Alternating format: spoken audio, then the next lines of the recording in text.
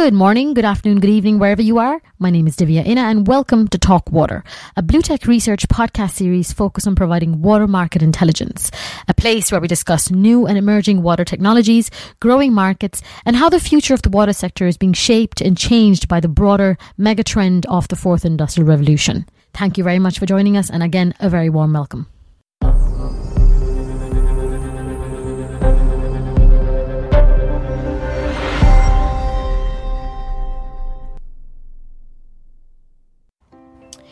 On this episode, I speak to a number of BlueTech TAG members on their top 3 key takeaways from the BlueTech Forum event. The theme at BlueTech Forum this year was managing water risk in a circular economy, and I asked each TAG member to summarise key findings across topics such as brine management in ZLD, organic waste management, and decentralised treatment. I then speak to Rhys Owen about BlueTech's top highlights for this month. For any of you in the industry, you can't but have noticed the increasing shift in dialogue towards themes such as circular economy, decentralised treatment, zero liquid discharge and water reuse. These are just some terms we saw being mentioned at large water trade shows such as IFAT in Munich a few weeks back. As we walked the trade show floor, we were struck with the shift in messaging that we've seen since we were last there. The prevalence of companies positioning themselves as providing solutions for circular economy, zero liquid discharge and decentralised was very notable. So bringing this back to BlueTech, I have online with me 3 members of our technology assessment group who each ran a table on specific topics or themes that tie back to circular economy. We had Jim Hotchkiss, who ran a table on decentralised treatment, Glenn Diger hosted a table on transforming waste into value, and Michael Mickley moderated a table on brine management. So I want to speak with each of them today about 3 key takeaways, either trends or observations they noted at the forum. So gentlemen, thank you very much for joining me today and good to have you all online. Jim, I'll start with you first. You hosted a table on decentralised treatment and you had Nuterra and Fluence Corporation join you at the table to support that discussion. And of course, both these organisations are well known for their work in this area, so I'm sure the conversations were very interesting. Were there any key aspects of that conversation that struck you the most? Yeah, actually, I think one of the key things that came out from the discussions was a need for clarification around what we mean by decentralized treatment. Most of the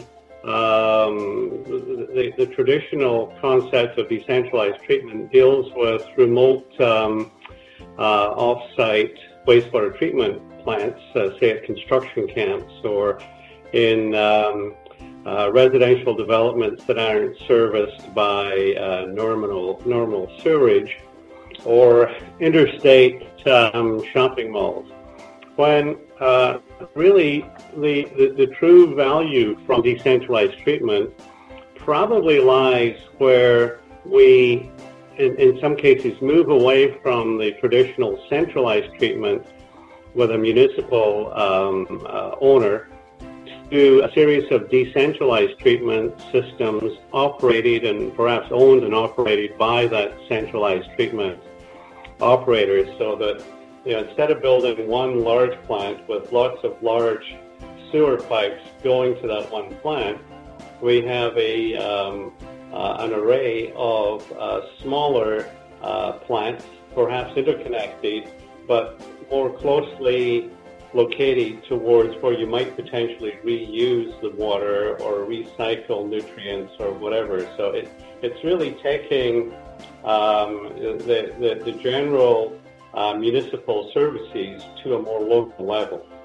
So it's not so much looking at the traditional package plants that have been around for 50, 60 years, but moving to a concept where we look at different ways to deliver municipal wastewater treatment more along the lines of a decentralised server type arrangement we see in IT. And did you get a chance to speak to the utility folks in the room on the day, Jim, about this? I did, and they're aware of this being a very interesting concept for emerging communities. So it's very hard to go back to an existing community like Chicago or Washington or Vancouver and go to a decentralized system. But if you're building new cities, like in Peoria, Arizona. Perhaps the best solution or an interesting solution would be to look at a series of decentralized plants, all interconnected, as opposed to one large plant. Because certainly in areas like that, if you can treat wastewater locally to reuse quality, you can reuse it immediately. Of course, yeah. So the concept was, perhaps with emerging economies or developing economies, or basically migration from, say, Rust Belt areas to Sun Belt areas.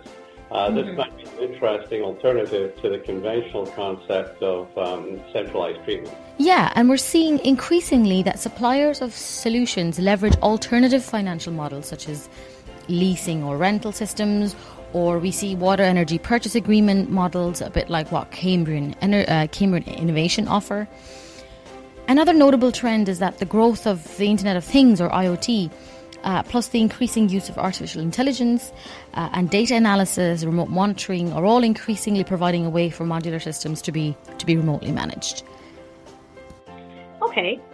And Glenn, perhaps I'll jump over to you at this point and say, you moderated the table on organic waste management and transforming waste into value. And we had a lot of end-user interest on this table because it isn't just about recovering resources. We all know the benefits of that, but the real question is, can we transform waste into value in a cost-effective manner?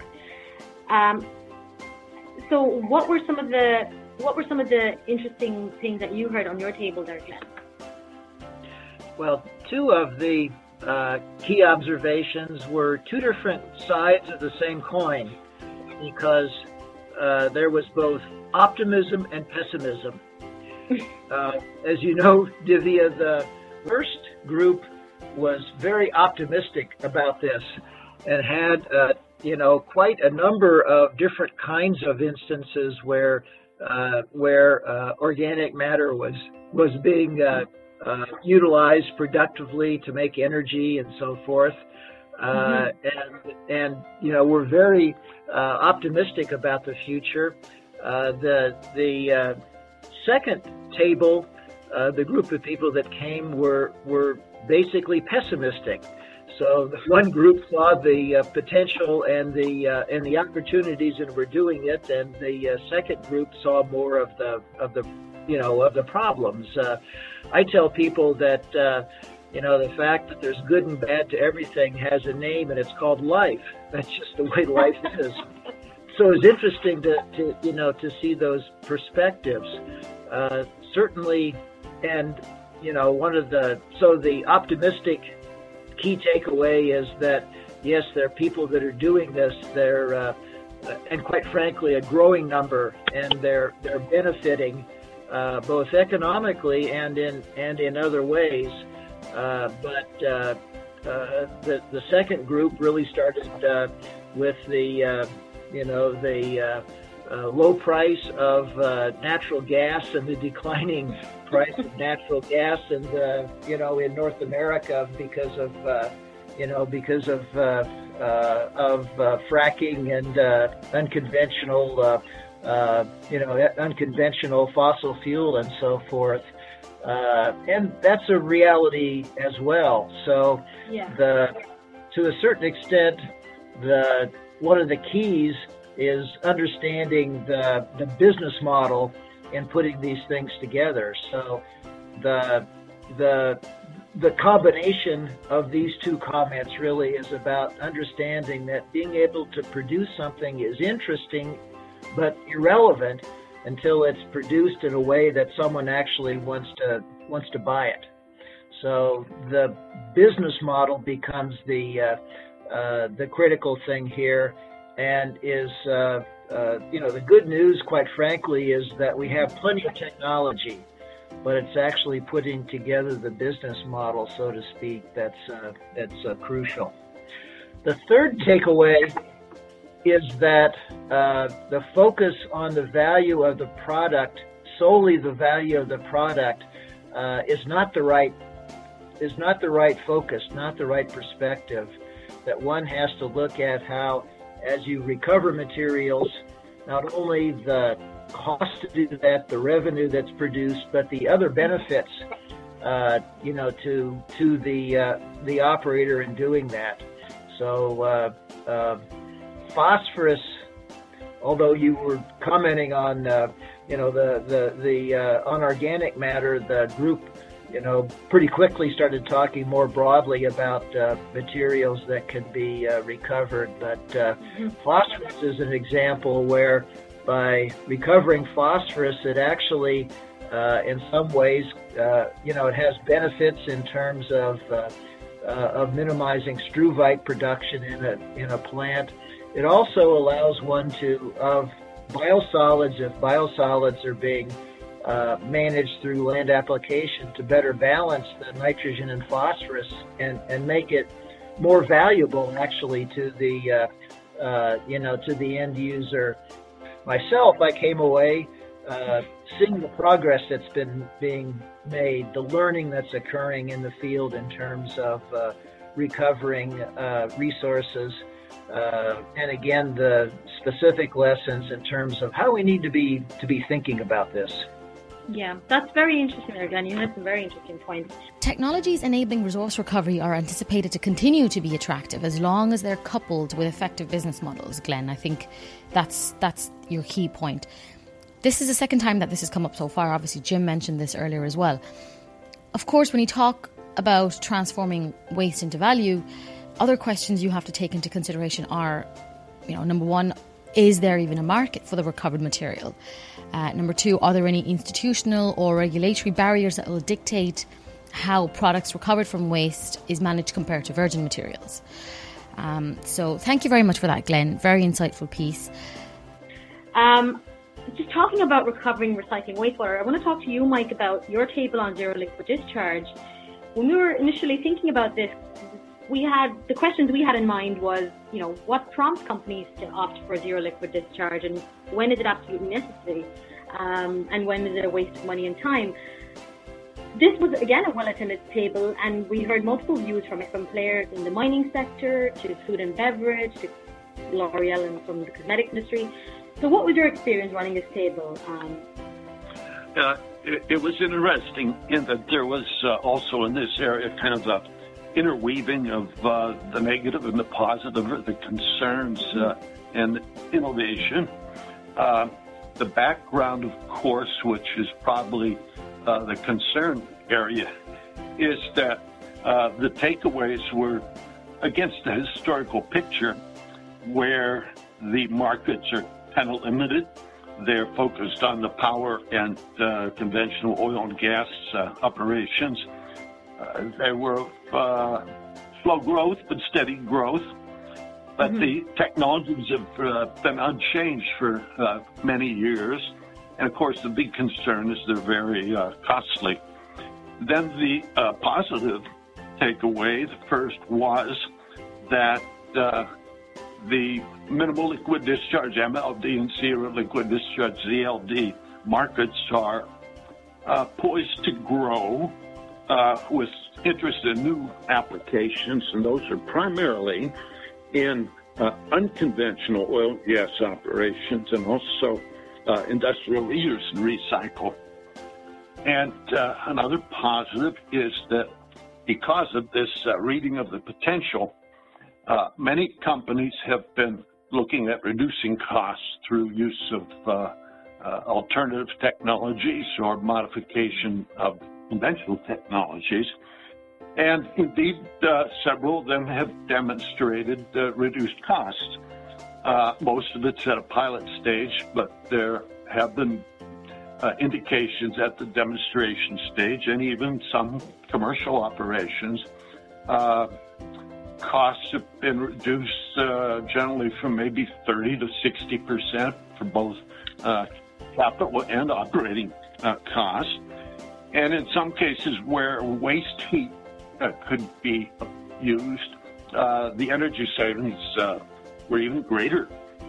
So that was positive. The second key takeaway was probably a little bit more on the negative side, and that is, despite this momentum for change, there are barriers that will affect the timing of these technologies becoming more readily available. And of course, we always have clients that are reluctant to take risks implementing new approaches or technologies that have a limited track record. Mm-hmm. The companies that are doing the research also have considerable challenges in that there are many potential applications, and they're over a wide range of feed water qualities, salinities, complexity of the waters, such that it takes considerable time and effort and funding for these companies to define their marketing niche and perhaps more specifically to define their performance and cost envelopes. Mm-hmm. And then we always have, this came up multiple times, the ever-present barrier of what do you do with the final residuals. And then kind of switching to the positive, the first takeaway was a picture of the traditional pictures changing. The second takeaway was there are still these barriers. The third takeaway is that some companies are addressing these barriers in innovative ways. In terms of addressing companies that have limited track records, some of those companies are taking on the risk by defining their marketing approach as design, build, own, and operate. And in terms of addressing the challenge of dealing with final residuals, some of the companies are offering a complete service where they will even take the residuals and deal with them. So that's kind of the big picture. And we did get an indication, which I thought was very positive, and that is many of the clients are increasingly concerned with managing water in a more responsible and sustainable manner, and that included consideration of these MLD and ZLD systems. Good to see progress in this area. And what I've learned, or what strikes me, is that across the industry, I think we're beginning to see shifts in value chain, meaning we're seeing a fundamental shift in the value chain towards solution providers who seek to offer a comprehensive range of goods and services under one roof and can become service providers through IoT-enabled remote monitoring and water as a service business models. Jim mentioned this when he spoke about decentralized systems. Glenn mentioned that being able to produce something is interesting but irrelevant until it's produced in a way that one actually wants to buy it. The other big observation is digital water and data. The circular economy of water will only become more and more important, and the role of digital as a key enabler will grow as well. Whether it's because of operational issues or because of challenges like energy and water usage, companies are turning to digital to find solutions for resource challenges. On a final note, at BlueTech, we think water like an open economy. We think of water like an open economy. It's not a closed thing. It's anything that touches water. We're not buffered or insulated from what's happening outside of water. So whether it's major advances in biotechnology or IoT or advanced material science, they often find ways of affecting water. Whether material science or nanotechnology can lead to a better membrane, we see that happening already, or advances in medical biotechnology like metagenomics is leading to a much better understanding of what's happening in wastewater in our wastewater treatment plants. Whether it's digital, enabling us to be more efficient in operations, all of this are macro level trends that are finding their way into water as well. So it's very interesting to note these changes, and circular economy is a theme that we're going to continue to track. So thank you very much, Jim, Mike and Glenn, for joining me today. For BlueTech clients, all conference materials and conference proceedings from BlueTech Forum will be made available to you for viewing. If you don't know where to get hold of this information, please feel free to get in touch with us.